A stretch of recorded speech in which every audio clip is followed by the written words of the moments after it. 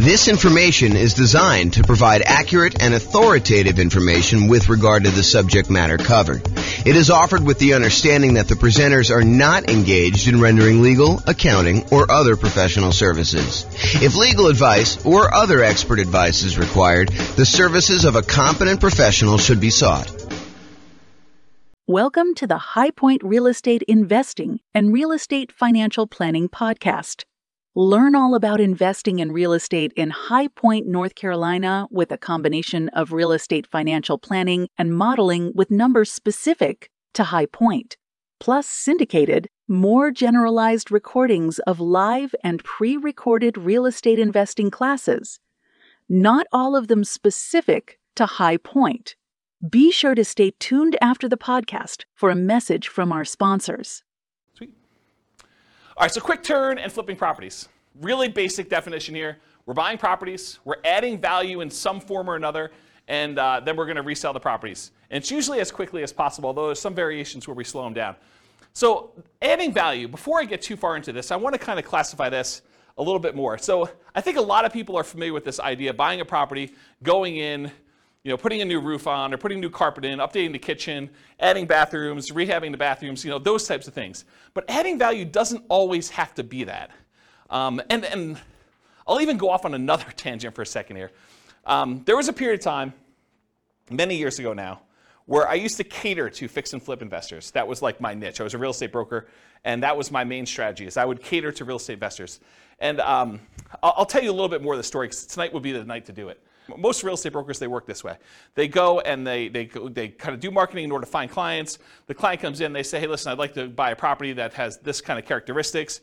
And then the real estate agent would go try to find those properties, go show them those properties, help them write a contract in that property, and then help shepherd them through being under contract to closing. I was like, fix and flip deals are much harder to find, especially in a hot market. They're a lot trickier to do, and I'm not going to work that way. What I would rather do is I would use skills in order to find properties that are hiding in plain sight and more unusual fix and flip opportunities, or more fix and flip opportunities, or doing marketing in order to find off-market fix and flip opportunities for clients. And so instead of a real estate agent who would go and say, okay, you're going to hire me, we're going to have a buyer's agent agreement, and then I'm going to go help you do this, I said, that's not how I'm going to work, because those guys get paid when they close on a deal. What I said to them is, look, what you're going to do is you're going to write me a check up front. You're going to pay me a retainer. And from the retainer, I'm going to charge you hourly for the work that I do in order to find you fix and flip deals. And I'm going to analyze the MLS for undervalued properties and show you opportunities that you probably didn't know existed. But I'm going to charge you hourly for that. When you eventually do go buy a property, and I don't do this anymore, by the way, but when you go do and finally do buy a property, and you use me to buy the property, whether it's on the market, inside the MLS or outside the MLS, then I will earn a commission on that. And any money that you paid in up to that point, I will credit you back. So it's not like you paid any more. It's not like you paid, $10,000 plus the retainer and hourly. You basically paid the same fee, except because a lot of people say they want to do fix and flips and then they don't close, or there's a lot of work involved in doing fix and flips up front, that sometimes you get to the point where they're like, sorry, I wasted your time, but I'm no longer interested, things have changed or whatever they're doing. I was like, I'm not doing it that way. So I would actually help people do this, and I'd find those strategies that way. And one of the reasons I tell you this is, one of the secret things that I found with properties is a lot of people they look for very distressed properties that need a lot of work, that are smoke damage or water damage, or they got mold, or they got asbestos, or they had meth in them or something like that. There were some other ones that were hiding in plain sight. And the best way I could describe this, as one example, this isn't the only way to do it, but one example of this was grandma's property. So you'd go find a property that was in a 30-year-old neighborhood that was in perfect grandma condition. It was like you walked in and it was like pristine 1980. Everything looked brand new. There was plastic runners on the ground where grandma decided she didn't want to walk on the carpet, so she would do that. She would never use the kitchen. Everything looked exactly perfect. But it was really outdated. And so a lot of times those properties were fix and flip opportunities where you could go in and you could update things that was 1980s grandma into modern day stuff, and there was a big enough spread where you could make those work. And so they were sort of unusual fix and flip opportunities that not everyone was thinking of. And that was one of the examples that we would use. Because I would take, I'm not going to go off on too much tangent, but I would download all the data from the MLS, and then we would actually run analysis on them in order to find properties that had below normal price per square foot, or we would look at what the taxes were and try to find undervalued properties that way. So there are a bunch of different things we were doing that way. So I guess what I'm trying to say is adding value isn't always what you immediately think of when you think of fix and flip. It could be these more unusual grandma type properties as one example, or it could be a liquidity issue where someone needs to sell very quickly and they're willing to sell at a big enough discount, but you could almost put it on the market as is and sell it for a higher price. And the only reason that they were willing to sell it for you wasn't that there was anything wrong with the property. You didn't need to add value and you didn't need to go in and fix stuff up. It was you were adding value by adding liquidity to the marketplace. Does that make sense? That it's not always just swinging the hammer, or replacing carpet, doing kitchens, doing upgrades. Make sense, everybody? Okay, cool. So typically, we're buying properties, adding value in some form or another, then we're reselling properties, and it is primarily used as a means of generating income. We'll have a slide here in a second where we talk about real estate investing versus real estate entrepreneurship, and this is a real estate entrepreneurship type activity. You're in the business related to real estate. You're someone who's going in and you're trying to find deals, do labor, whether it's yours or managing someone else doing the hammer swinging, carpet replacing, upgrading kitchens, or managing someone, or doing it yourself, or managing someone. And so you're in the business. It's an entrepreneurship activity. So it's a job. You're getting paid to do this labor. So realize if this is like the class that you want to do, this is the strategy you want to do, that you are really looking at a job. This is not like a passive wealth building strategy like a lot of the other ones we've taught so far, like buy and hold, or nomad, or house hacking, or things of that nature. Make sense, everybody? Okay, cool. I run a really informal class. If you've got questions, go ahead and interrupt. I probably will ask you to use the microphone, and Rachel has volunteered to be the microphone runner tonight. She told me earlier that she said, I would love to do that job. So, yeah, because you're going to ask a lot of questions anyway. All right, so exceptions. So I'm going to go over what I think is a generalized way of doing fix flip, kind of quick turning properties. But there's all these weird exceptions, and there's no way I could cover every single one of them. So, if you come to me and you say, but what about this, James? Yeah, I'm sure there's some exceptions to that, and feel free to bring them up if you want to. But this is not the only way to think about it, but I've tried to think about it from a pretty comprehensive way, and I've tried to do it in a more most common sort of way rather than these really obscure cases, okay? And also, beware, just because you think that you don't think there's a chance that X can happen doesn't mean that it won't happen. So this is designed to be like a starting point discussion to help you make better investing decisions on your own with additional knowledge, but make sure you do your own research. Do not rely on me solely as your kind of like business person who taught you how to do this. All right. Quick turn and flipping variations. So I listed out what I consider to be the 4 major quick turning, flipping kind of like strategies, variations on this strategy. So there's the most traditional one. That's buying a property, adding value, and reselling as quickly as possible. A lot of times you'll go in, you'll get a hard money loan, you'll do rehab on the property, you'll upgrade the kitchen, replace flooring, and then you'll immediately put it up to sell with the intention of making a profit from doing all that. But then there's 3 other ones as well. So I classify another one as live-in flips. And live-in flips for me is when you buy a property as an owner-occupant, you move into the property, and you get owner-occupant financing in most cases. So a lot of times you're buying like a property with 5% down, or a 3.5% down FHA loan, or 3.5% down FHA 203K loan, which is like the rehab version of the FHA loan that allows you to finance the purchase and also the repairs. Or the conventional version of that, there's a conventional 5% down rehab loan as well. Or you do like a USDA nothing down loan or a VA loan with nothing down, and you buy a property with the intention of, over the next year or so, doing your fix-up on the property with the intention of, after a year, selling it. That's what a live-in flip is to me. You move in the property, do the fix-up while you live in the property, often you're doing work in your spare time. This is like a second job. That's really what it is. After you get done with your regular job, you come home and you start fixing up the property. There's a variation on this, and I call it the 2-year tax advantage live-in flips, or slow flips. So the first live-in flip is like you're doing it at a reasonable time. Technically when you get the loan for an owner-occupant, you agree to live in the property for a year. So it's going to be hard for you to do it faster than a year. And there's an incentive, a tax incentive for you to wait a year. And that if you wait more than a year, you have long-term capital gains on any gain you had on the property. So that's a 15% tax rate usually, unless you're in some weird tax situation, but usually a 15% tax rate for after a year's point for doing the gain on that.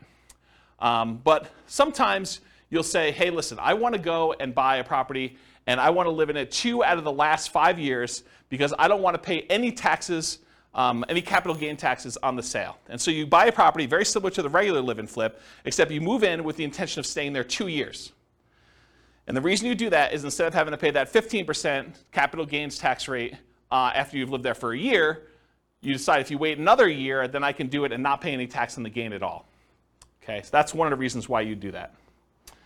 And then the final one, it's a variation on the regular flip. So the traditional flip, you're buying a property, usually getting hard money loan or paying cash or something like that, and then you're doing the fix up and then you're reselling it. With the partnership flip, you're going to partner with the seller.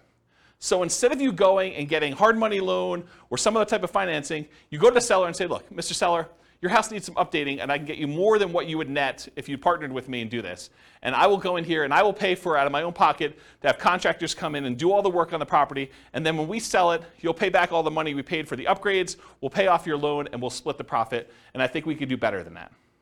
And so the idea behind a partnership flip is instead of you buying the property from the seller, doing the work and selling it, you partner with the seller, you do the work, and then you both sell it and you split the profit in some form or another. So that's what a partnership flip is. Okay? Any questions on the 4 strategies? You guys knew about all those? You have the microphone? Yeah, it should be on. It doesn't project your voice. Just so records. With the partnership flips, how is that price difference determined, the spread between what it would have sold for before and then after? Is it just based on a pre-renovation appraisal? Or how is that price determined? It's completely negotiated between you and the seller. Okay.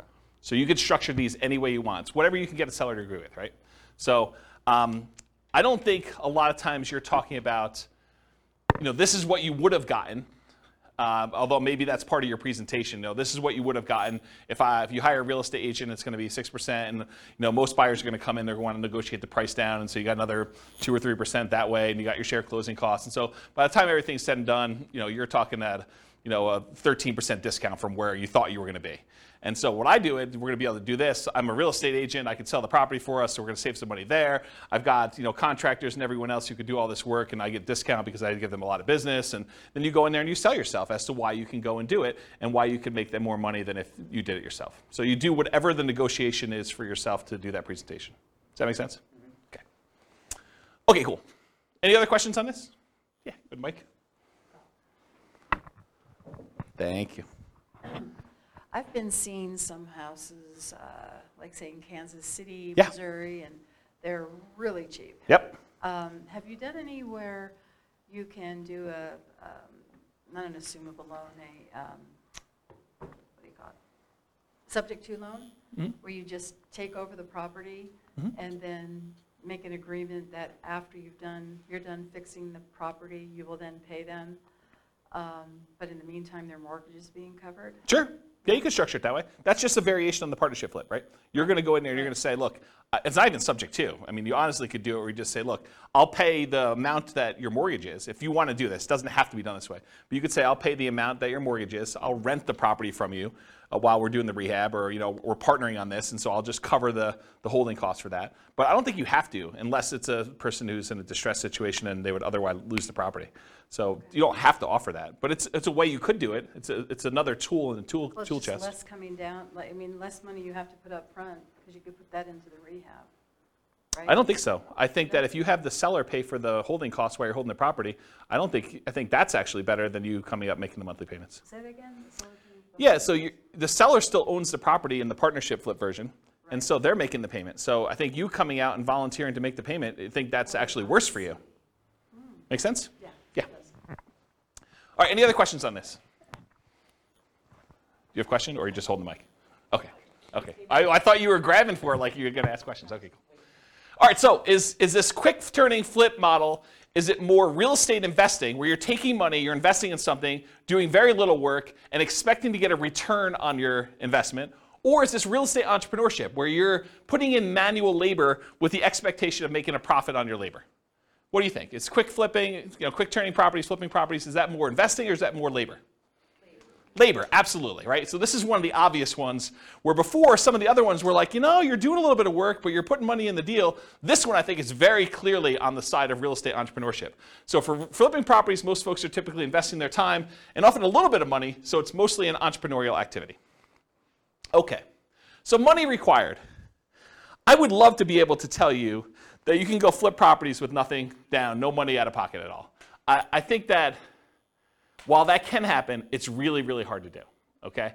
So in most cases, though, here's what you're going to need to do. First of all, you're going to need to do some type of marketing to find or acquire the deal. So marketing to find or acquire the deal, it's especially true if you're wanting to do these partnership flips, where you got to go find a seller before they've listed their property in the MLS, before they've listed it for sale by owner in a lot of cases, although I guess you could find some of those as well. But really, you're trying to find somebody who is way upstream of listing their property so that you can do that. And you usually do that through marketing. So a lot of times that marketing is paid. So you'll need some money for marketing in order to do that, especially with partnership flips. And it is true somewhat to deeply distressed properties that need rehab, although you can find those in the MLS as well. But most of the time for marketing, you're going to be doing these kind of like partnership ones. You'll also need money for down payment and closing costs. So when you acquire a property, you're probably going to have some closing costs. Could you go find like a hard money lender who's willing to loan you 100% of the purchase price, and they'll roll your closing costs in, and they'll roll your upfront points in, and they'll have no monthly payment due on the property while you're doing it? Yes, you can if you can get a good enough deal where you're doing that, but I think that would very limit the deals that you could do. You'd have to really only do the creme of the creme, the kind of like top deals where you can get the biggest discount and where you can make that work. And I think if you want to do more deals, you want to do more deal flow, you'll probably need some money for some type of down payments. So in some cases, you might be able to do it with no down payment. For example, you bring in a money partner, or you do a partnership flip, or you find an exceptional deal and using a hard money lender, it doesn't require a down payment. So those are like the dream cases if you're trying to do this with no money. In most cases, though, you will need a down payment. There's a lot of hard money lenders that they're like, hey, look, I want you to have some skin in the game. Or I'm willing to go up to whatever this loan to value is. You're not able to quite get a property at that loan to value, but it's still a profitable deal to do. And so you probably need to have a little bit of money in the deal if you do those. So in a lot of cases, you'll need that down payment. Some hard money lenders may require anywhere between 0 and 20% down. I've not seen any more than 20, but it's possible you could find someone who's more than 20%.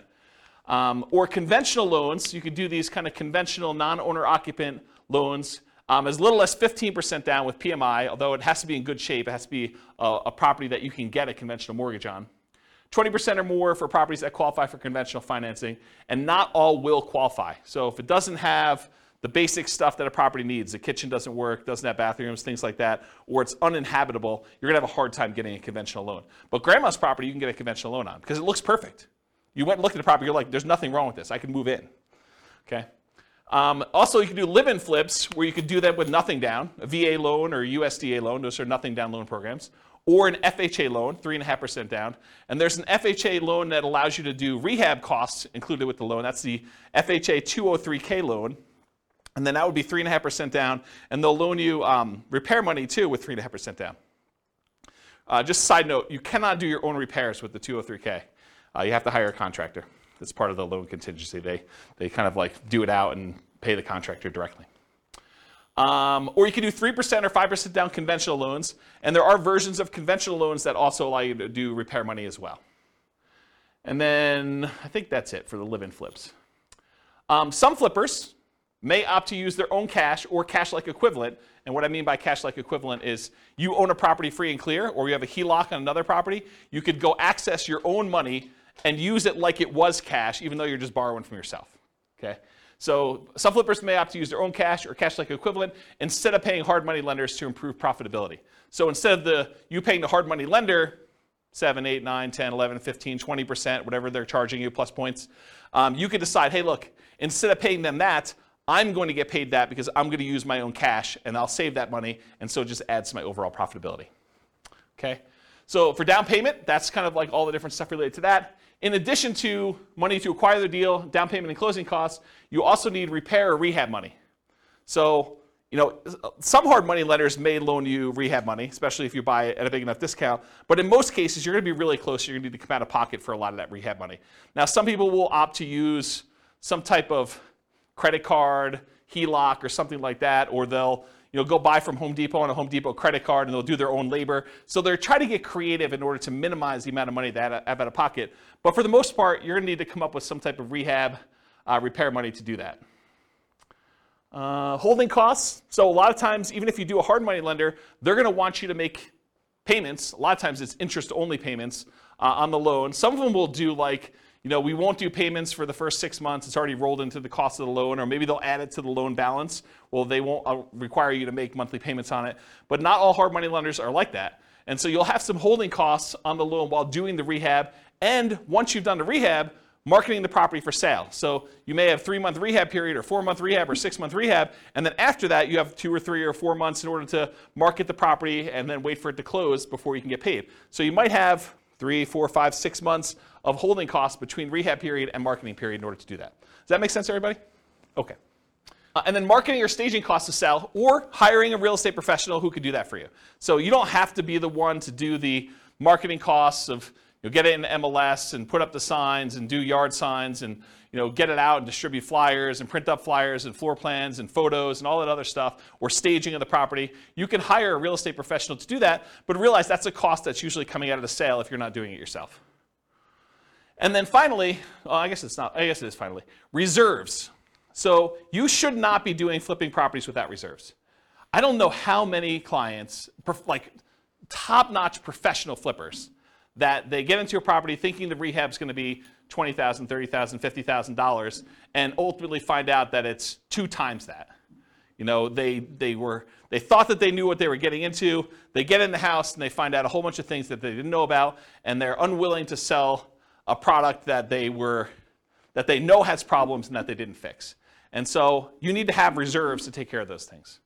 And you probably need to have reserves if this thing takes a lot longer than you thought it was going to take.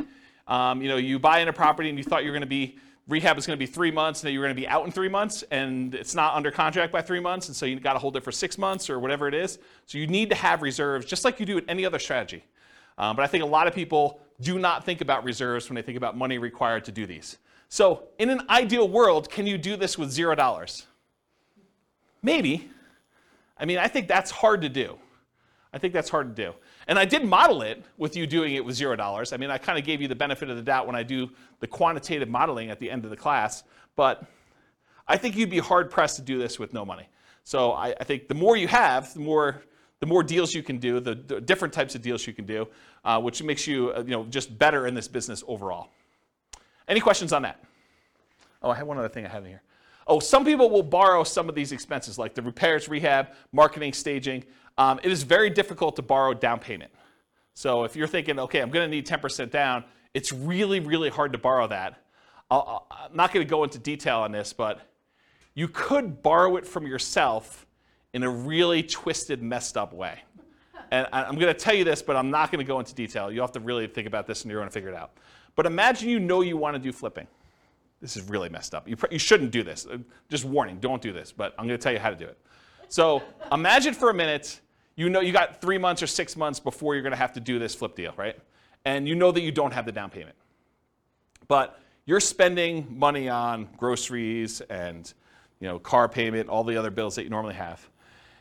You could, not that I would encourage you to do this, but instead of taking the cash that you would normally use for groceries and doing your car payment or anything else, you could actually charge these regular living expenses on your credit card, roll up a credit card balance while the cash balance in your account is also growing, but the cash thing you could actually use for down payments, where before you could not use the credit card. Now you need to qualify with your debt to income ratio because you got to cover that debt and stuff too. And I'm not going to go into too much detail on this because I think it adds a lot of extra risk if you do it this way.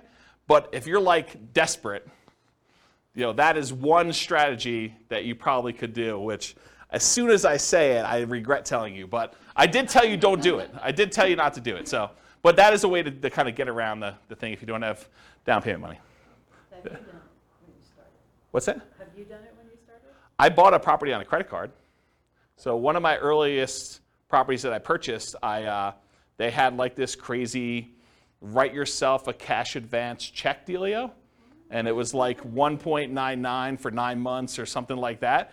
And so I just wrote myself a check for like $58,000 and I bought a property and did rehab on it. And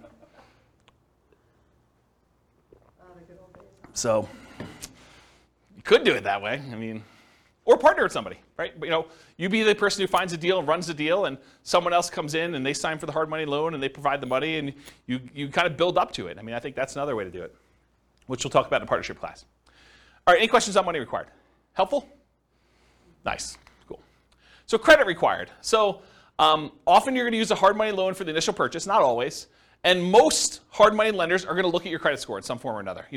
You'll hear like, you could buy this. You could. The late night TV guys are like, you could do these deals where, we're not going to look at your credit. Hard money lenders, they really care about the property. They're doing a collateral loan on the property where the property is the security for the loan. So it doesn't matter what your credit is. You could have filed bankruptcy or foreclosure, or have a 0 credit score and you can get these loans.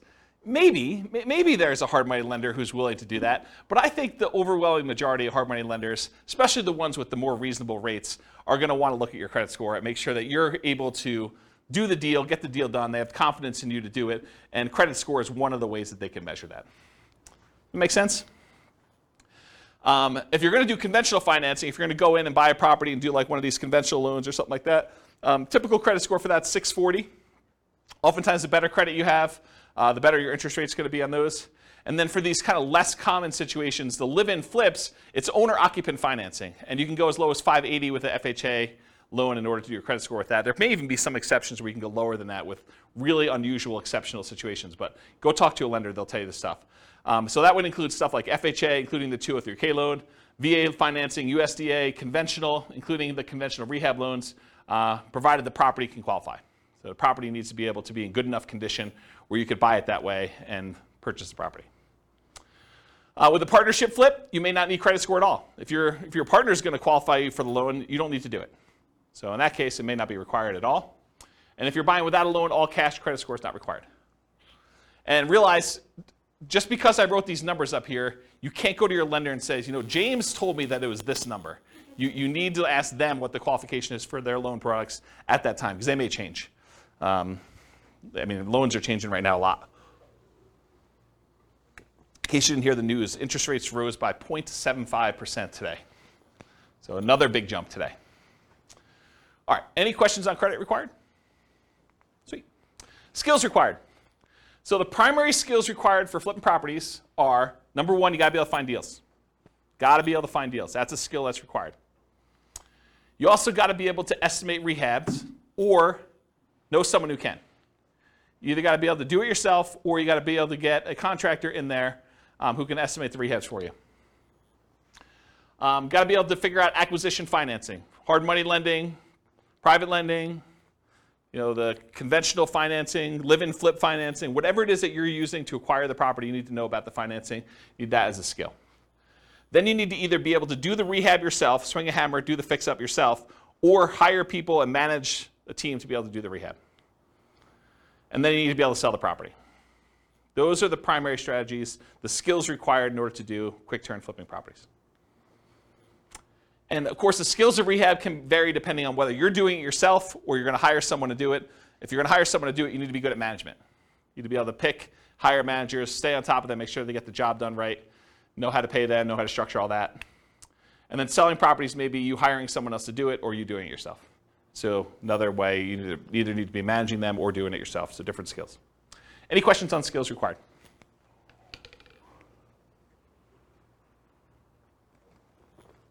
All right, stability. So flipping properties is very actively stable. I finally looked up the guy's name, for those that came to other classes and you're like, James, you should know his name. Shane Parrish from Farnham Street came out with a blog post where he talked about this concept of something being actively stable or passively stable. And I went and I re-looked at the blog post just so I could do it. And the example he used was a boat. If you have a boat and you don't do anything, the boat is just kind of like naturally stable. Just sits there, floats, bounces around a little bit. But if you're not actively doing something, it's not like you're going to drown. But a jet fighter is something that is actively stable, where if you're not actually actively using the controls, you're going to die. So real estate investing, when I kind of thought about this, I was like, oh, this kind of applies to real estate investing in a weird way. I think real estate investing overall is actively stable in general. If you don't do anything with your property, eventually you'll lose your property if you don't pay taxes on it. But there's variations. There's like a spectrum inside real estate investing. For example, if you go get a interest-only loan that has a balloon at the end, if you don't do something about the balloon at the end, that's worse than if you have a 30-year amortizing loan that's going to pay itself off over 30 years. That is less actively stable than a interest-only loan with a balloon. So on the spectrum of, is this like a more active thing where you have to really pay attention to it, or if it's more passive, even though it's active because it's real estate in general, I think that flipping properties is more active. It is on the far end of you having to be actively engaged with the property almost daily until the job is done and the property is sold. Maybe a little bit less while the property is for sale, but definitely while you're rehabbing the property, you're managing that team. Unless you really have a good team in place and you could trust those guys. But for the most part, you're on top of that. That's definitely a significant job. Okay, any questions on stability? Cool. So scalability.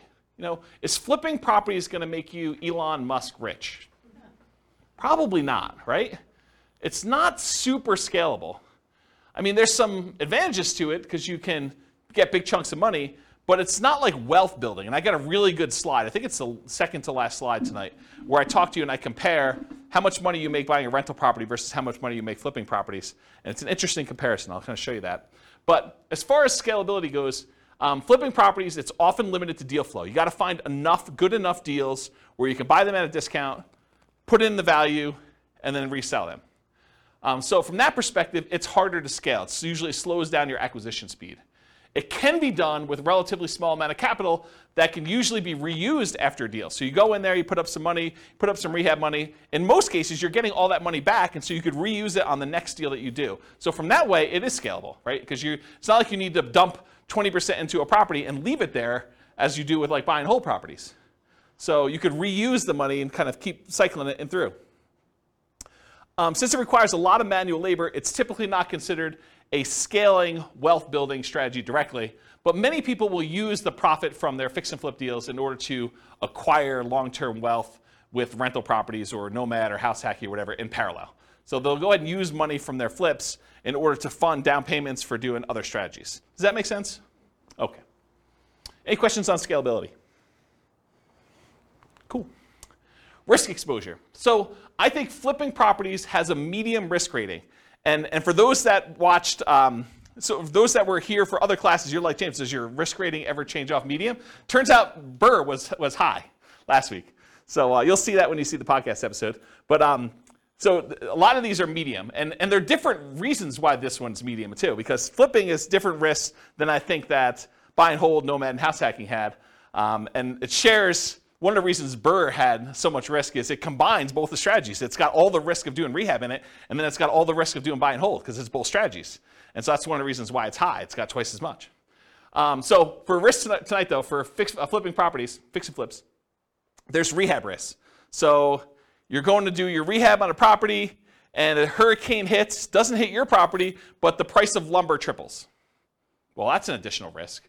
Or your contractors get all pulled off to do another project, or you expected to do a rehab in the kitchen. Once you kind of pull the kitchen out, you realize there's mold, and now you got to do mold remediation in the property. Or you happen to test for meth because after you buy the property, you are talking to the neighbor like, I'm finally glad someone bought that meth house, and that those meth dealers are no longer here. And you're like, what?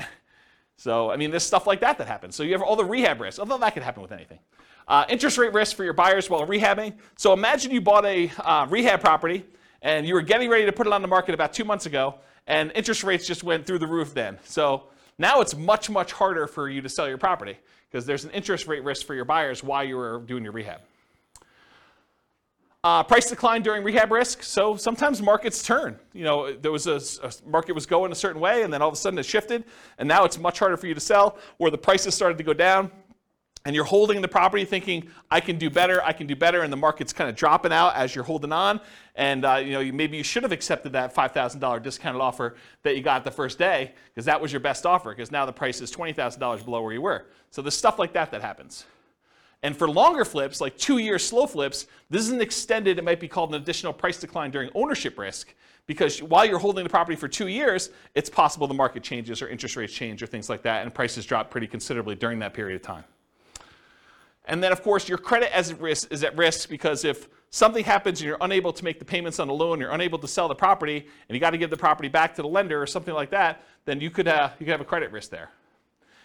And then in addition to those risks, for partnership risks, if you're doing partnership flips, rather, your reputation is at risk, right? Because you're sort of doing something with someone else and they're expecting you to perform. And then you have all the generic partnership risks that you have there. Disagreements with your partner. He said this, you thought it was going to go one way, they sue you, there's like a disagreement over how to split the profits or what was said or who was supposed to do what. So you've got all those with additional partnership flip risks. Any questions on risk exposure? Cool. So profit speed. So how quickly are you getting profit, and what's the general size of partnerships? Like what's the profit margin you're doing there? So how quickly you make money. With partnerships, it's relatively quick. Usually you're buying a property, and once you sell it 6 months later, 9 months later, a year later, sometimes a little bit faster than that, you're getting your profit out. And so while flipping properties, you could typically start seeing profit within 6 months, typically after rehab and sale. You may capture some natural appreciation. If you're holding the property and the market's going up like it's been going up the last year, 15% a year, whatever it's been going crazy up, you get to capture this sort of natural appreciation while you're holding the property and you're rehabbing. It's going to sell for more than you originally thought because the market's going up while you did this. And I will tell you, some flippers actually will factor that into their offer. They'll be like, look, the market's going really strong. I think it's going to continue going strong for the next 6 months. I know this particular seller is going to get offers from a whole bunch of other investor flippers, and I really want this deal because I got to get my guys busy or whatever it is. And so I'm willing to factor in some of that natural appreciation. I'm going to sell it. It's comping out right now at 400. I'm going to pretend it's going to comp out at 420 because I think it's going to go up 20K over the next 6 months that I hold it. So some of them are doing that. I don't know if that's prudent, but I will tell you that that's how some of them think, having worked with a lot of them. So you may capture some natural appreciation, inflation, likely to capture forced appreciation as well. Forced appreciation is the value you add when you do the work that you do to the property or your liquidity or whatever it is you're doing there. So that's like the forced appreciation part of it. So how much do you make? It varies widely, and everyone's got their own metrics. And everyone's expenses and holding costs and costs of money and their overhead and everything else is different. If you're running a really lean ship, maybe you make more profit. If you have a lot of overhead and a lot of stuff going on, or you have really expensive money, maybe you make less. But I think a lot of investors will target $25,000 minimum net profit after everything. And some of them will bump that up to 10% of the sale price of the property as like a way to deal with properties becoming more expensive. So, if you're doing a lower cost property, a lot of them will say 25K minimum, or some will even do less than that, but I think 25 is a very common number you hear. $25,000 profit minimum after all my expenses net of everything. Or if you're doing like a $400,000 property, maybe you say I want 40K. Or some people, in order to get a deal done in a really hot market, they'd rather have 25K than not get the deal. Maybe they actually bump it down to 25 in those cases. Okay? Okay, and by the way, 25K net of all expenses, not taxes. So most people are going to do that number, and they're not going to take into account their tax obligations from that number. So if you're looking at the returns, this is typically the return quadrants we use when we're looking at a property. So you'll get some appreciation, both that natural appreciation while you have the property from inflation, and then also any forced appreciation. You're usually not getting any cash flow. In fact, cash flow is probably going to be negative at your holding costs. Debt pay down, a lot of times your hard money lender is going to have an interest-only loan or even a negatively amortizing loan, which means that the payments are getting on and the interest is accruing while you're holding on to the property. So debt pay down is usually going to be either zero or a negative, depending on whether you're just making interest-only payments or that. And then you're not usually getting tax benefits while you're holding the property because you're not usually renting it out. So usually there's nothing there for those. Any questions on profit speed? All right, no questions on profit speed? Profit size? Okay, cool. So finding deals. So you can find these deals in the MLS. You can find these deals from for sale by owners. And there's really two groups of for sale by owners. Those for sale by owners that are currently actively marketing their property, like people that put the for sale by owner sign in their yard, put up their property on websites like Zillow or Craigslist or other things like that. And then you have the hidden for sale by owners. There are properties that are for sale by owner. They're not listed with an agent, but they could be properties that they haven't put out any advertising. You need to go do postcards or pay-per-click or do some networking or whatever in order to find those sellers, in order to be able to find those deals that way. And then the other most common way to find these deals is wholesalers. Wholesalers are typically people that are putting out the marketing in order to find the deals. They're marking them up by putting their profit on the deal, and then they're usually assigning their contract and allowing you to close on it and buy it directly from you. So those are really the three most common ways. You can find these deals with auctions, like foreclosure auctions or IRS auctions or things of that nature. You can also find banks that have what's called real estate owned. It's properties they've taken back in foreclosure that they have on their books that they own. And a lot of times they'll have a list of properties that are real estate owned. You got to find the right bank that's got real estate owned. It's a pretty small list, and I think most of them are not doing this right now. But I mean, there's probably some banks that still have real estate owned, especially as the number of foreclosures increase. Right now, the number of foreclosures is like at all-time lows. And then finally, tax liens, tax deeds, and tax sales. You sometimes can find a deal that way. Any questions on finding deals? All right, cool. So searching for fixer-upper deals in the MLS. So I'll just give you a couple hints about how to find these. There's lots of different ways to do it.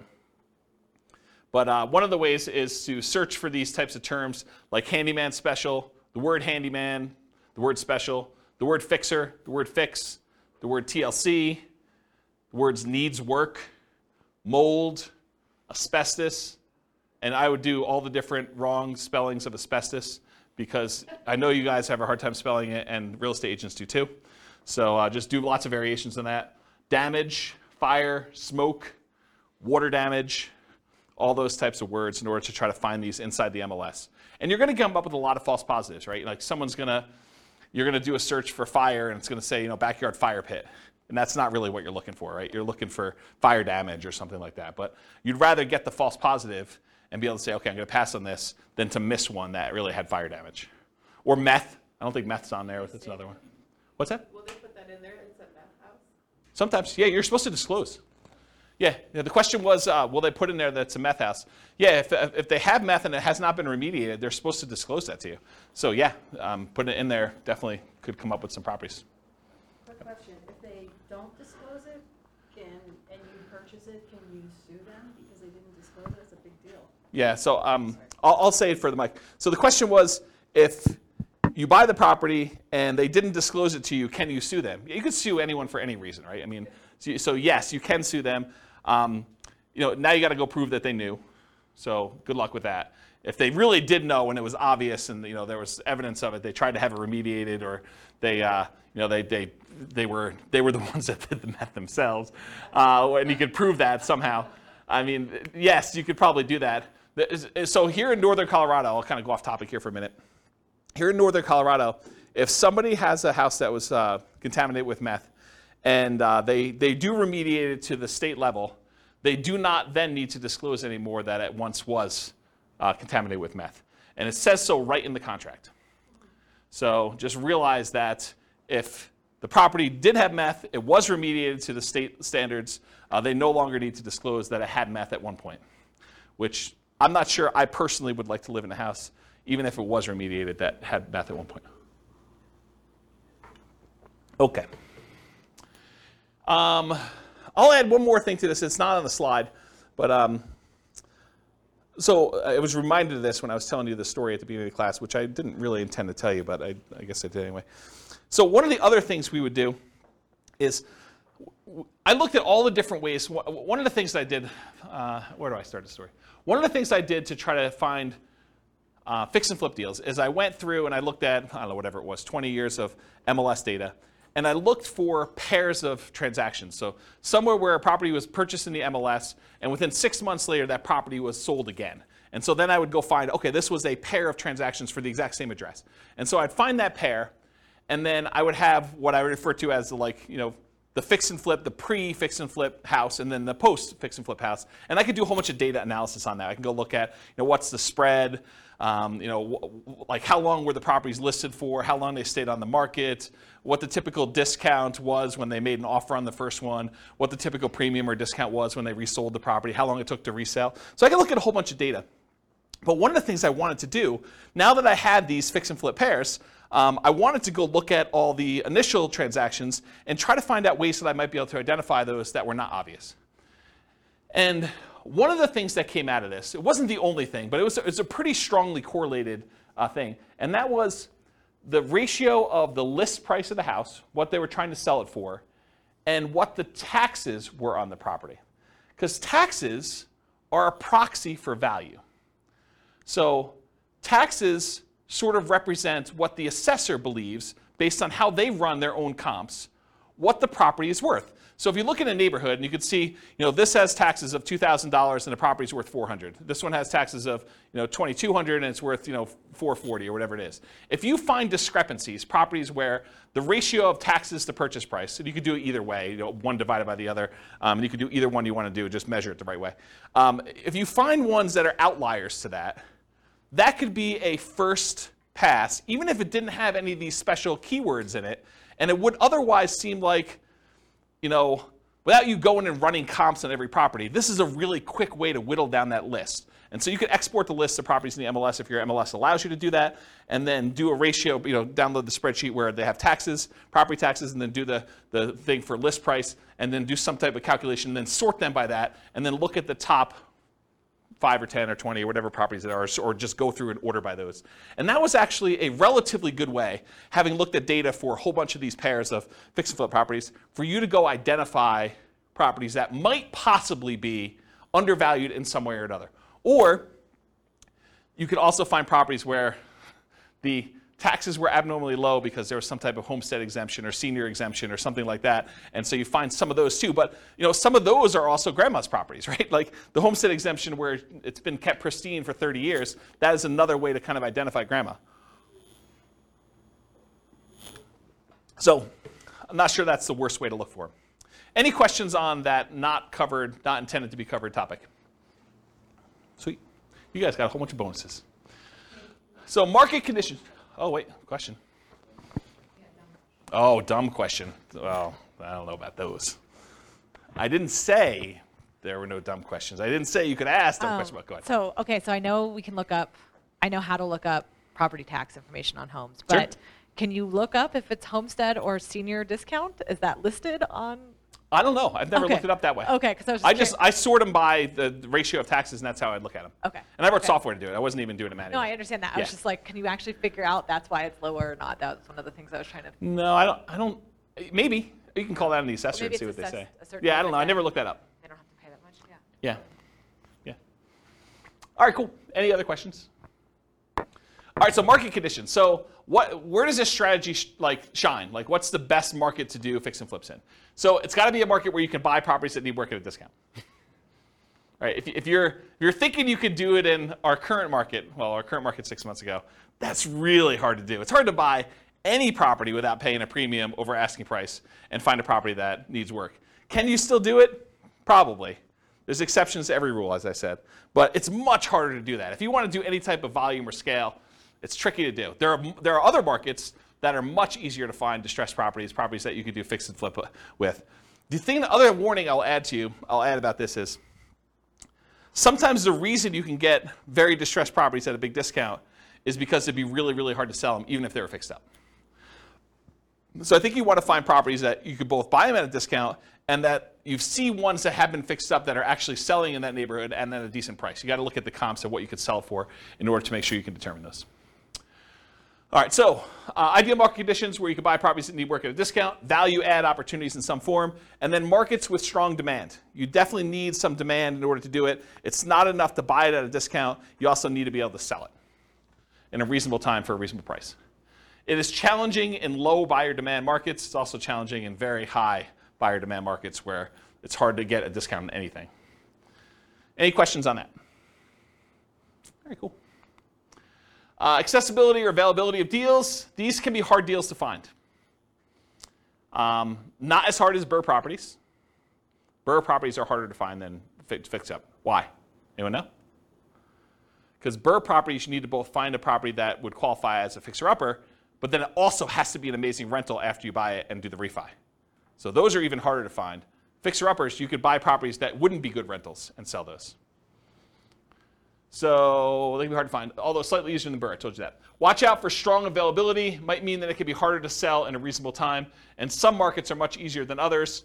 Harder, but you might be able to invest in remote markets to find these deals. So you can do fix and flip remotely. It is harder to do. I've done some, and it requires different skills. You really need to have a good team in place on the other end to do it, or be willing to travel, or both. But you can do it. So if your market, if you're like, I can't do these in my market, first of all, I would test that assumption and see if it's just you and find out if other people are doing it. And then if other people are doing it, then you got to figure out like how to change your strategy to do that. But if you're really, it's very, very difficult, there's hardly anyone doing it here in your market, then you should go perhaps, and you really want to do this strategy, which maybe you pick a different strategy altogether. But you could go do it in another market that this is a more reasonable strategy to do. Any questions on this? All right, cool. So we're using retirement accounts. Can you typically utilize flipping properties with self-directed retirement accounts? Yes, you can. It is harder to do because it limits the work you can typically do on it. It is easier if you almost have like you and another flipper almost offer each other to do the loans for itself at like some type of swap rate or something like that, where you loan them money for their flip deals and they loan you money for your flip deals from your IRAs. Might be an easier way to kind of do that. It may also change the type of financing that you use. So might be harder for you to do certain types of loans by doing it that way. And I think I covered all that. Any questions on financing? Yeah, I want to give a mic to Nick in the back. Thank you. But if you were able to do them through there, theoretically, wouldn't you not have to pay any tax? Depends on... Or deferred? Yeah, it depends on your structure of your retirement account. I'd have to think it through. This is not my area of expertise. But yeah, I think you would have... Yeah, if you did it inside the account and all the money had to go back into the account, I think that goes into whatever the status that money already had. So if you're going to pay tax when you pull it out, it would be taxed at that point. If it was tax-free when you pull it out like a Roth, then I think it would be like that too. There's some other weird rules too, like if you're financing stuff within there, if you're using this for down payments, there's a whole bunch of additional rules, and like I don't understand this stuff that well, but like UBITs and things like that I'm just not familiar with. So you'll need to get some professional guidance on that one. It's harder to do, much harder to do than doing it with someone else's IRA. You can use someone else's IRA real easy. Okay. Yeah. Any questions? Cool. So quantitative analysis. Now we're going to get into numbers, just right on time. So flipping properties is a job. I want to point that out at the very beginning because financially, this thing shows up like extra income in our modeling, right? You're not like, we're not modeling you're buying a house and you're getting the debt pay down over that thing. So a lot of times they're interest-only loans, and you're not going to have like appreciation happen while you're holding the property for 6 months because you're already kind of baking that in there. So it really just shows up as like lumpy income. Income that shows up like once every 6 months or once every 9 months or whatever the period of time that you've gotten there. It just kind of like poof, $25,000 shows up into your account because that's the net after all your expenses after you've done the deal and at whatever interval you have there. So that's how we model it, right? Because it's lumpy income. It's periodic, sometimes irregularly periodic, but you could do it as kind of periodic chunks, lumps of income. Okay. So the other thing that's hard is when we compare flipping properties to all the other strategies we've covered so far, like buy and hold or nomad or house hacking, it's already an unfair comparison because in one case, you're working a regular 40-hour-a-week job. Maybe you're kind of like leasing a property once every year or something like that to do the work. But with this, you've got like second job hours. So I'm kind of comparing one where you're not doing second job hours and you've got all this leisure time, and this other one where you're working a second job completely in order to do this, right? And so it's automatically an unfair advantage to kind of compare them, and you'll see why.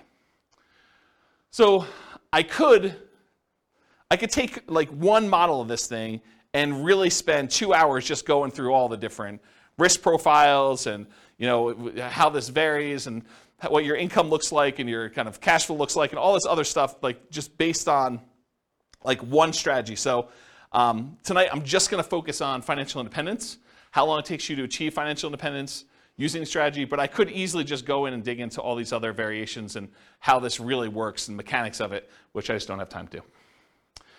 Eventually, they may be their own class. For this particular strategy, because it's not my primary thing, like this is not my, I don't know if you guys can tell, but this isn't my normal topic to teach, right? Like fix and flip.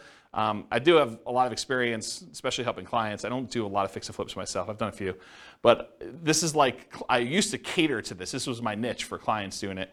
And I did this for several years doing it this way. But I don't know. This isn't my normal class topic that I teach. It's sort of like a secondary topic. So I don't know. Maybe I will teach more. Maybe I won't. It is naive to generalize these results. Don't think that you truly deeply understand all the nuance from just this class, right? You can't go out and claim that you're a guru and expert and start teaching this based on the stuff you learned in this one class, okay? All right, so modeling flip income.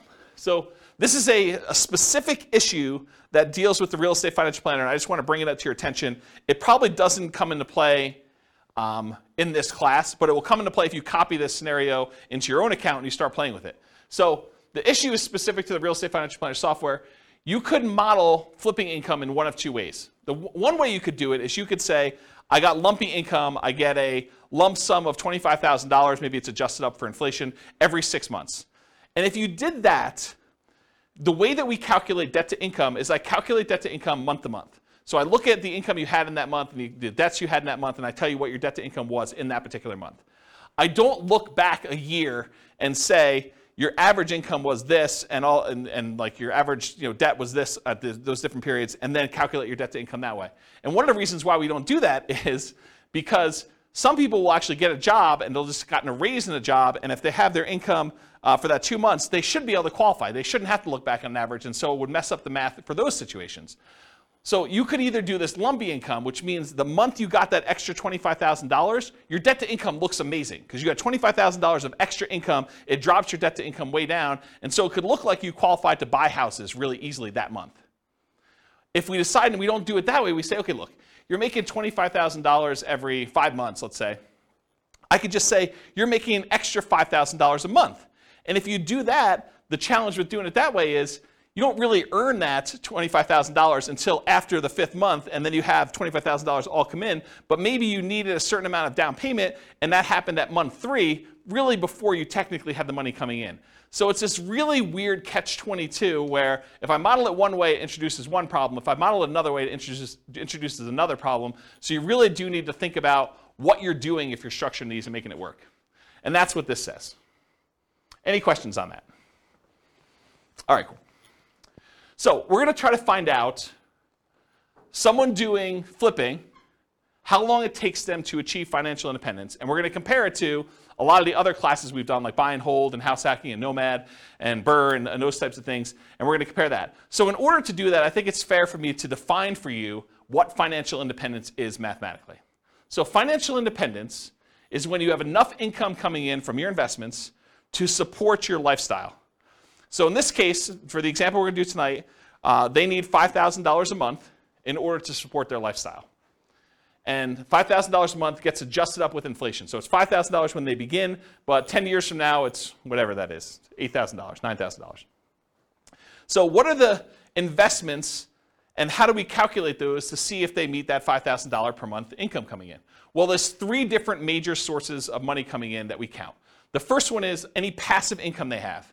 And passive income consists of Social Security, any pensions, or any annuity income they have. So those are the 3 forms of passive income. In addition to that, besides passive income, the second thing is any cash flow they have from rentals. This is net of all their expenses. So it's you take the gross rents and any other income they have coming from the property, like maybe laundry service or something like that, and then you subtract out vacancy, property taxes, property insurance, maintenance, property management, mortgage payments. Did I miss any? Like all of the expenses on the property get subtracted out from it. The net that they have left over after all expenses is their positive cash flow, their net cash flow. And that counts toward their achieving financial independence. So that would count toward that $5,000 in this particular example. And then the third source is any money that they have invested in stocks or bonds or something like that, it does not include their equity in their property. Their equity in their property is something completely different. You don't count this in number 3. Equity kind of indirectly contributes to their cash flow. Because if you have a property that's free and clear, then it cash flows a little bit better. But the third one is any money they have invested in stocks or bonds or anything like that times whatever their safe withdrawal rate is. In this case, we're using 4%, but 4% of the amount they have invested in stocks, for example, divided by 12 because it's monthly, that would count toward their $5,000 a month income. So passive income from Social Security, pensions, annuities, any positive cash flow net of all expenses from rental properties, and then in addition to that, 4%, their safe withdrawal rate times whatever money they have invested in other assets, not real estate equity. Okay? So when all of those combined add up to be $5,000 a month adjusted for inflation, that is when we define that they have achieved financial independence. They're able to live off their passive income of some sort. Make sense? Their investment income. All right, cool. So if this person, which it's a couple, and I took out the assumptions because I got tired of covering them, but go listen to the previous podcast, and we talk about like all their situations, I believe. But basically, if this couple took their money, and I think they were saving $1,000 a month, and they invested it, they did no real estate at all, they invested in stocks, it would take them 40.17 years in order to achieve financial independence. Okay? If they did buy and hold properties, if they just bought a one owner occupant property, if they bought 10, 20% down payment rentals, it would take them 31 years almost. So if they just did stocks, it would take them 40 years. If they just bought 10, 20% down payment rentals, they saved up money. When they got a down payment, they bought that rental. They save up more money. When they get that one, they buy another rental, and eventually get to the point where they have 10. They end up being financially independent in just over 30 years, 31 years almost. If they bought 25% down payment rentals, they'll be able to do financially independent in 29 years. So they save a couple years by doing 25% down. If they do 15% down, it's the same as if they put 20% down, 30.83 years. If they bought one owner-occupant property, didn't buy any rentals, and they invested in stocks otherwise, it would take them 33 years to achieve financial independence. And there's a whole bunch of other ones that I'm not going to go through. That's all covered in the buy and hold class in detail, all of these and how they got the numbers, okay? But this shows you the relative size of how long it takes them to do it. Turns out the shortest one, in case you're wondering what the shortest line on here is, the shortest one is them buying 10, 25% down payment rentals and then doing short-term rentals with them, vacation rentals. That's the shortest one, and it takes just under 24 years for them to achieve financial independence using that strategy, okay? So this is all the buy and hold ones. Go watch the buy and hold class if you want more details on that. For the nomad stuff, this is where they buy a property as an owner-occupant, 5% down usually. They live there for a year, then they convert that one to a rental, and then they repeat that until they have whatever number we have on here, but usually 10 rentals. If they do 10 nomad properties, repeat that process 10 times, putting 5% down each time, they can retire, be financially independent in just under 27 years. And remember, the fastest one was 24 years or so for those short-term rentals, but most of these are well over 30 years. So the nomad one is much faster in general. So these are a lot faster. Then there's a whole bunch of variations like fixer-upper nomad, nomad by proxy, nomad to short-term rentals. Nomad with short-term rentals is 12.83 years. That's one of the fastest ones. And then there's a whole bunch of other ones with house hacking with nomad and these variations. So this is all in the nomad class if you want to go look at the details of that one. Here's house hacking for those that were in house hacking class. And it got so big that it was getting hard to see them on the screen, so I went horizontal instead. But it just shows you the same type of chart, the number of years it takes for them to achieve financial independence. If they buy one property with 5% down, and I think this is one roommate, it takes them 32.83 years. If they get additional roommates, like I think this is 4 roommates. If they have 4 roommates, it's 26 years to do that. And then here's some other ones where they're doing variations on the theme. This is covered in the house hacking class in detail. Any questions on this? Cool. So this is BRRRR. This is a class that you guys probably haven't seen yet because it's not posted to the podcast yet. But BRRRR, if you are able to pull all of your money out when you do BRRRR, it's under 12 years. This is buying 10 BRRRR properties. If you can leave 5% in the deal, if you're not able to pull all your money out, you have to leave 5% in there. It's almost 17 years. And if you are able to do BRRRR, but you have to leave 10% in the deal, then it's just under 22 years for you to do BRRRR. Okay? And then here is the summary of all those so far, not going into the fix and flips. So I'll leave this up here for a second. I know you guys have a hard time seeing it. But just visually looking at it, these are some nomad strategies. They're all pretty low. BRRRR is really low comparatively. The nomad with house hacking is really low.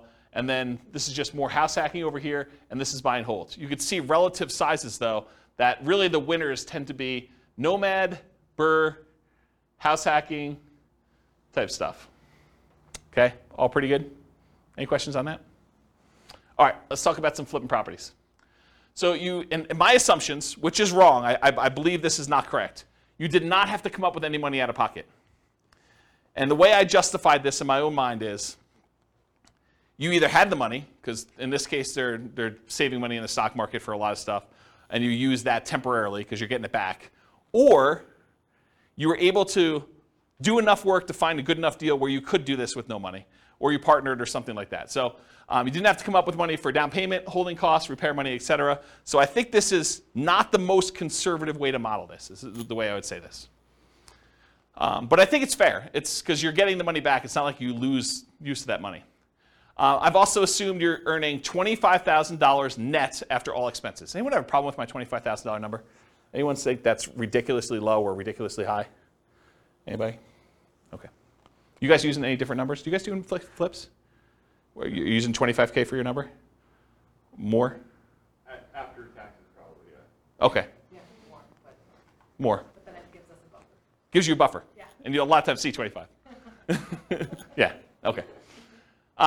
So basically it's 25. And so the amount adjusts up with inflation over time, so that 25K 10 years from now is more than 25K.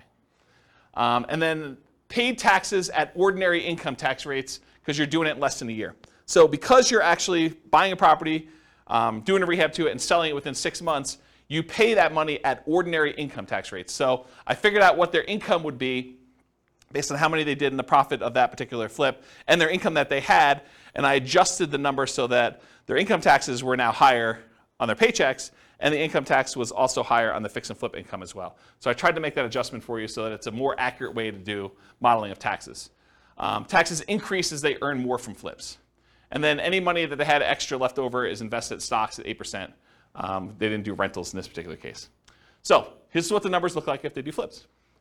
So if they do a $25,000 fix and flip every 6 months, and they didn't buy any rentals, they just basically put the money in the stock market, it takes them 18.83 years to achieve financial independence. So this is somebody who's flipping properties. They've got a totally second job to whatever they're currently doing. And the first job, they're saving $1,000 a month from that. And it takes them almost 19 years in order to be financially independent doing it that way. And the equivalent from before, I thought, was it 40 years? It was about 40 years for someone just doing stocks without doing the flips. But this is like having a second job that's bringing in an extra $50,000 a year. And they were making $72,000 a year from their job to begin with, total, combined between the two of them. Okay, so if they did 30K flips every 6 months, that would be about a year and a half faster, 17.25 years. So you increase your profit a little bit, it speeds it up. If they're doing a $35,000 flip every 6 months, that's 16.08 years. If you happen to do $40,000 flips every 6 months, that's 14.83. If you do $45,000 flips, it's 13.67. And if you're able to do $50,000 flips every 6 months, that's an extra $100,000 a year in flip income. It's basically working a second job in order to do 2 flips like that each year. That's 12.83 years in order to do financial independence. Any questions on this? You assume they do the work, or Get the mic. part of the cost? Where's the mic? It doesn't necessarily have to be a full-time. What was the question then? Oh, it wasn't a question. I mean, when you say it's a full-time second job, you Yeah. assume then that they're doing all the work. No, I think that even finding the deals, managing their contractors, and overseeing the sale of the property is an extra job. Whether that's a 10-hour-a-week job or a 20-hour-a-week job, I think part of it is Yeah, where they are in the process. It's not necessarily a 40-hour-a-week second job or something. I think can it be. I think it depends. I definitely have had clients that this was their job, like they were doing this, and they were, I don't know, going and previewing homes to make sure that they had the comps right, and there's all that stuff that you don't think of that takes time up. Eventually, I think you get to the point where you're good enough and you've seen enough things where you do that. But early on, it's much more in labor. I think you get skills over time where you don't have to, where you could do less. But especially you have teams in place and all the stuff you buy from Home Depot or Lowe's or whatever you're doing, you get some economies of scale and expertise practice. All right.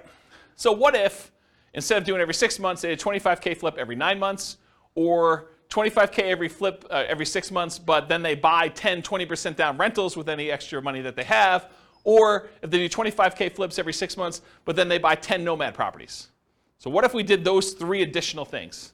Well, they're starred.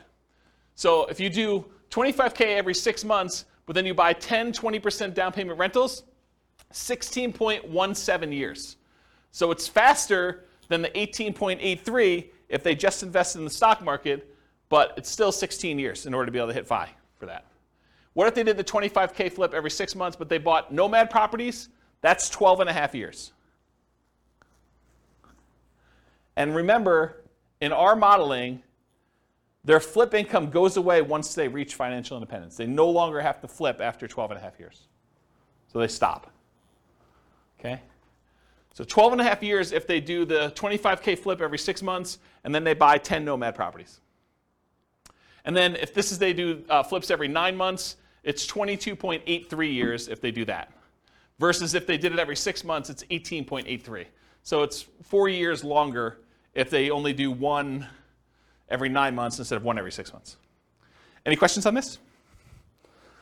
Just as an aside, because you guys have seen several of these classes already, at least some of you have. Do you like this format where we do like qualitative and then we go into quantitative? You guys like that? Okay. All right. Any other questions on this? Okay, cool. Let's talk about live-in flips. So if you're doing a flip, if you live in the property or otherwise, but if you do a flip and it's less than a year, you pay taxes at your regular income tax rate. So if you're flipping a property and you make a profit on it, whatever profit you made on that deal after all your expenses, then that gets taxed at your ordinary income tax rate. And I'm not a tax guy, so go verify this with your CPA. But this is my understanding. If you do the flip for a year, or if you live there for a year and you do the flip, then you're paying 15% capital gains, long-term capital gains tax rates. And there are some exceptions where if you have an income below a certain threshold, I think, maybe even there's one for above, though I don't think so. But I know there's one where if you earn below a certain number, then I think your long-term capital gains rate is actually 0, if I'm not mistaken. But it's a really low income. But otherwise, if it's over a year, in most cases, it's going to be a 15% long-term capital gains rate tax rate. So you could save you a little bit of money on taxes if you wait over a year when you're doing your flips. Although I'm not sure that's incentive enough for you to do shorter ones, and I'll show you that here in a second. If you hold the property for 2 years and you live in the property, this is if you live in a property for 2 out of the last 5 years, then up to certain limits, and there are limits on this. You can't do this with like $5 million properties or $5 million gains. I guess it's not the price of the property, it's the gain amount. But if you live in a property for 2 out of the last 5 years, then you do not have to pay anything on your capital gains on the property. So any profit you made on that property, up to some limits, and they're pretty high limits. I think it's like $500,000 for a single person. Does anyone know what the number is? I think it's $500,000 for a single person. I think if you're married, it's even more than that. But that's the amount of gain you get for 2 out of the last 5 years. And then you don't pay any capital gains tax at all on that. So this kind of came up recently for me. I had a client who was, he was working for a builder. He was like the head super for a custom home builder. And his builder owner, the owner of the company, did this strategy where he would buy a house, he'd build a house for himself, build it at a big discount. He'd move in, he'd live there for 2 years, and then he would sell it and he would get to capture this gain by living there for 2 out of the last 5 years, and he'd be able to walk away with a big lump sum of money by doing this. And he would repeat the process. And he was trying to explain to this super that, hey, listen, if you want to have us build a house together, you could buy this house, move in, live there, get a discount, because you're helping to build it, and so you'd be able to buy it at this big discount. And then you'd be able to have this new construction house, and after living there 2 years, you do this. And so he was talking to me about whether or not he should do this 2-year live-in flip or do like a Nomad strategy where you buy a property instead of maybe even buying the one at a discount, where you buy a property that would make a good rental and then you convert that to a rental. And so we were trying to figure out the math of what's better for him to do. And I ran some just back of the napkin math before I even wrote this new code for teaching this class. And the back of the napkin math, I was like, I think you would be better if you could get the discount that you were talking about getting on these new construction properties where you're building with your boss. I think it actually works out better if you flip the property every year rather than waiting for 2 years. I think that you're overvaluing the tax incentive and that you would make more money if you flip twice as many than if you got the tax incentive of doing the one deal every 2 years. And I did some really rough math and I proved that to myself. I'll show you tonight, it's more subtle. There are certain cases where it is true and certain cases where it's not. And I think there's some nuance to it, which I haven't really dug into. It's probably, although I'm probably not going to teach that class, but there probably is a class that one could teach on that topic alone, just going 2 hours on that nuance, but to be determined. So really what I want to tell you about this was, for live-in fixed assumptions, this whole taxation thing about regular income tax rate versus 15% capital gains tax versus no capital gains tax if you live there 2 of the last 5 years is one of the things we're going to test here. There's no depreciation recapture. So when you own a rental property and you sell it and you got to depreciate the property over a period of time, the amount that you depreciated gets taxed when you sell. Unless you do a 1031 exchange, and then you just defer that tax until a later point. But you pay a depreciation recapture tax. In this case, they're not rental properties because you're living in them. Unless you happen to have roommates while you're living in them, then you would have some depreciation recapture. But in this case, we're assuming you're living in it, you're not renting it out, and so there's no depreciation recapture tax at all. So there's nothing to do there. And then on the sale, I did 3 different versions of sale too. I said you're going to sell it for sale by owner, and you're not going to pay any real estate commissions whatsoever. You're going to sell it directly, and you're going to keep all the money yourself. So that's one version. There's another version where you are a real estate agent, and real estate commissions, by the way, are completely negotiable. There's no fixed amount. So if I give you a number here, I'm not saying that every real estate agent charges this amount and that you should always use this amount. But I think 3% is a very common number you might see. And so I use 3%. So if you are a real estate agent, a lot of times you'll pay the buyer's agent who brings you a buyer 3% commission on the sale. And so I'll do some examples where 3% you are the real estate agent or broker. And also when you buy the properties, I assumed you got a 3% rebate on your purchase. So I'll do some examples here where you're doing live-in flips, and when you buy the property, maybe you put 5% down, and then you got 3% back when you bought it. So you get a little discount there as well. And then the last version of this is you are not a real estate agent and you're not selling for sale by owner. You're going to hire an agent, and I just arbitrarily picked 6% as a real estate commission. Could have been 5, could have been 3, could have been 7, could have been 24. But I picked 6% as a real estate commission you paid for both the buyer's agent and the seller's agent to sell your house for you. And so we'll look at what the impact of commissions are on doing this. And then I always assumed you have a 1% closing cost to handle all the title insurance and your share of closing cost fees when you're doing the deal. Okay? So these are kind of my live-in flip assumptions. And so here are the live-in flips. Okay, where am I now? So 1 year live-in flips. So every year you move into a property and you flip the property every year. It takes you 39 years in order to be able to achieve financial independence, doing it that way. Oh, I should tell you, I think we're doing 10% discounts. So this is how I did it. I think this is how I did it. I think I assumed you were buying a property with a 15% discount, but you put 5% in repairs on the property, and so your net discount was 10. So if you bought a $400,000 property, you really are all in for $360,000. That's how I modeled it. Okay. So if you do the 1 year live-in flips, it's 39 years for you to achieve financial independence. If you do the 1 year live-in flips and you do for sale by owner, where you have no real estate commissions that you have to pay because you're doing it yourself, that's 26.67 years. So you save almost 13 years by not using the real estate agent on your sale. If you do the 1 year live-in flip and you are a real estate agent, where you get a discount when you buy and you only have to pay half the commission when you sell, then it takes 1 year, well, about whatever that is, a little bit more than a half a year longer, 27.25 years than if you did it for sale by owner. But it's still faster than if you did and you had a real estate agent do your sales. Okay?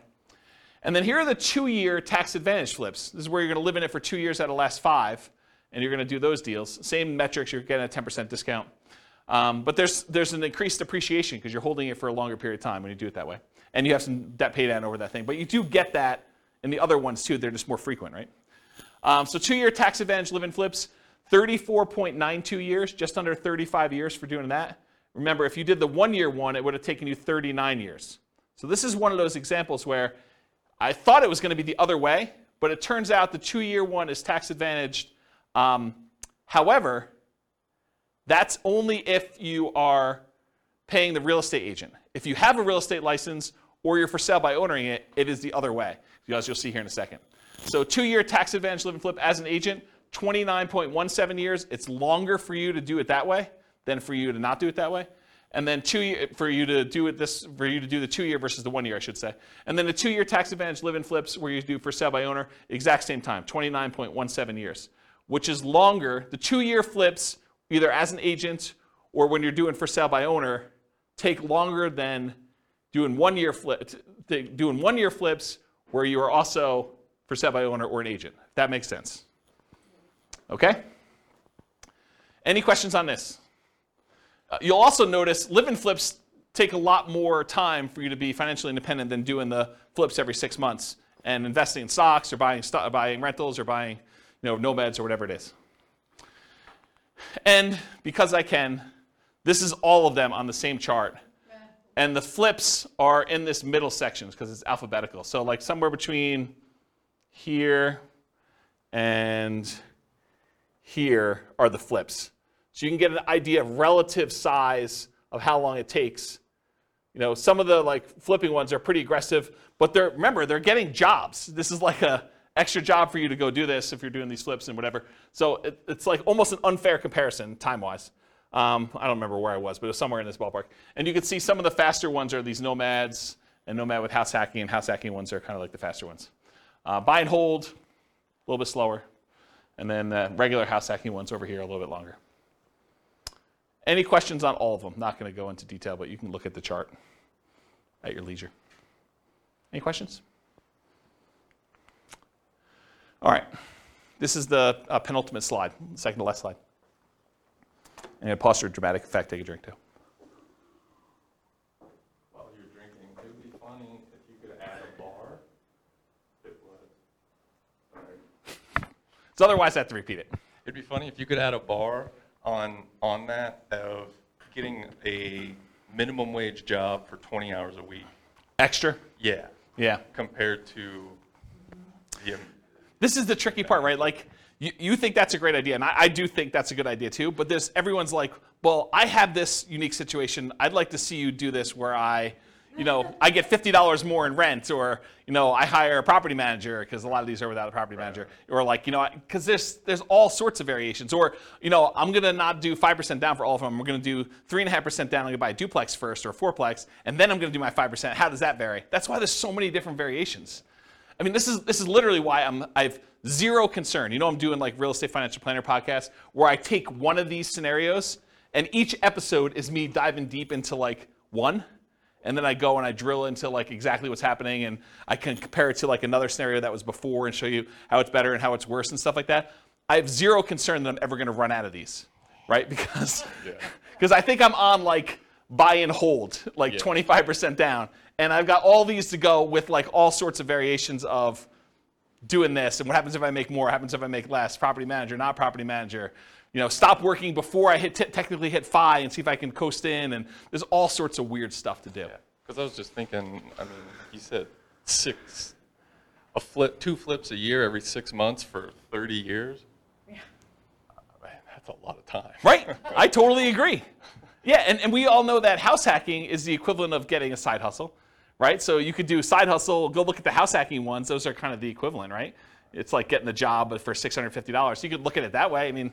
There's lots of weird ones. So. All right, so this slide. I used to have a very different version of this slide that I would teach. And the old version of the slide, I'll jump to the punchline, then I'll walk you through this one. The old version of this slide was, for every rental property you have, it's the equivalent of you doing a flip every year. So for every rental property you own, it's the equivalent amount of money that you would make from doing a flip every year. And I'm going to walk you through what I mean by this.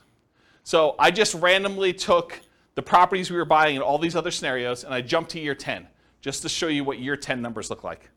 So in year 10, the amount of money you make from appreciation on the rental, using a 3% appreciation rate, was about $15K. The amount of money you made in cash flow on that property, I think this is 20% down. The amount of money you made in cash flow on that property was $6,720. The amount you made from paying down on the loan was about $6,000, a little less than $6,000. And the amount you made in cash flow from your tax benefits, cash flow from depreciation, was about $2,600 and change. Okay? Add all those up together, it's about $30,000 in that 1 year from appreciation, cash flow, debt pay down, and the tax benefits of owning that rental property. Squint really hard, it's about 30 grand. If you do a 25K flip, About 10 years in the future, they're worth about $33,000 in change as your flip amount. So for every rental you own, it's very close to the amount you make in a flip over time. You make a little bit less earlier on, you make a lot more later on. But if you look at the chart, if you did like a chart of what your flip would be, going through all these ones, and then you did a chart showing you what your profit, overall profit from these 4 areas for doing a rental property, they're very similar. Okay? And that's every year. This is every year. This is the appreciation in this 1 year.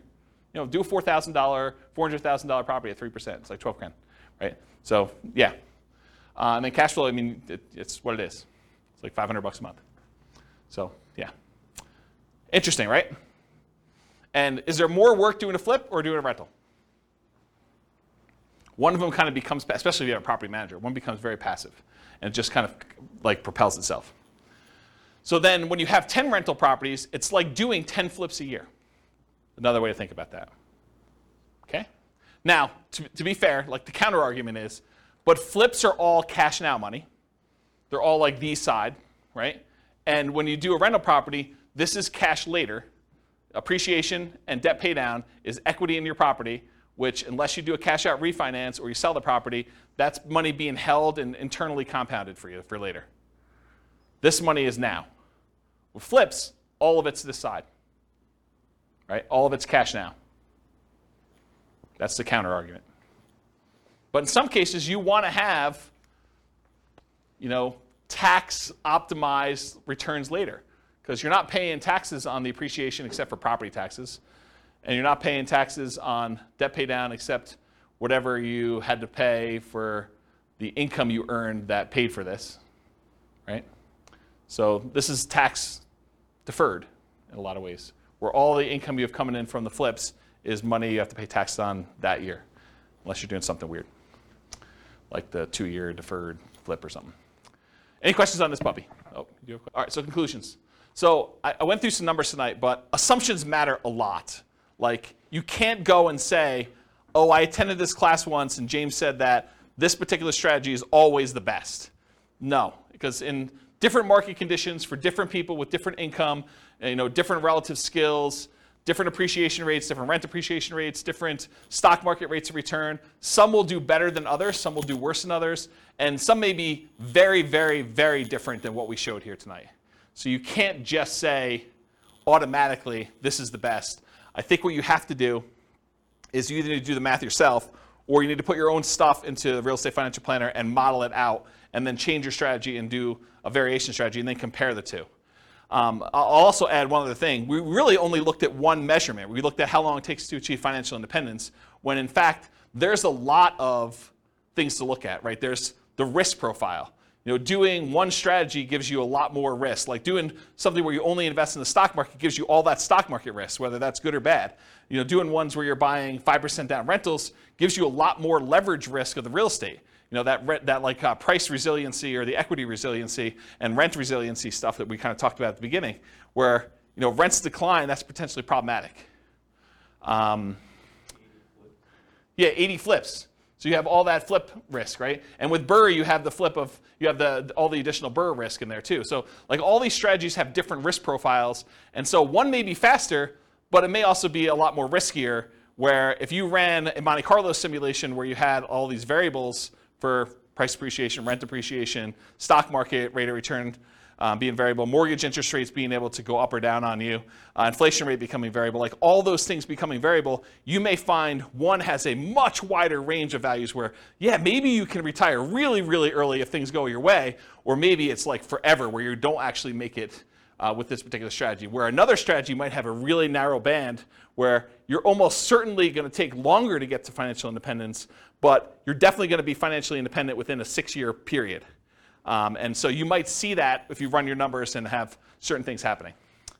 You can go to realestatefinancialplanner.com/model, pick your city, and over time, it's not all done at this point, but over time I will be adding all of these strategies in so that we use the numbers for that city, and you could just copy any of the scenarios into your own account and just start from there with numbers that are very similar to whatever city you're in to be able to do that.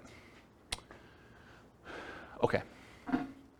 That is the end. You guys have any questions for we're done. Is that helpful? Different than other fix and flip classes you've attended? Where they kind of talk about rehabbing and estimating repairs and finding deals and stuff, a little bit different? Good stuff? Yes, good stuff. You guys are really quiet. Wow. Okay. All right, well, if you don't have any more questions, I'm going to end. I will stick around, but I will see you all soon. Thank you all for coming. Bye-bye for now. With home prices up, mortgage interest rates up, and rents up but not quite enough to counteract the higher prices and interest rates, cash flow on rental properties in High Point is harder than ever. Book a call with the Real Estate Financial Planner to apply our proprietary 88 strategies to improve cash flow on your rentals. See the show notes for a link to schedule your call and improve your cash flow today. If you're a real estate agent, lender, or professional in High Point that wants to help our real estate investor listeners, consider reaching out to learn about collaboration opportunities with this podcast. We'd love to add more value to our listeners by having you assist our investors buy, sell, and finance their real estate investments. See the show notes to schedule a call to discuss collaboration opportunities.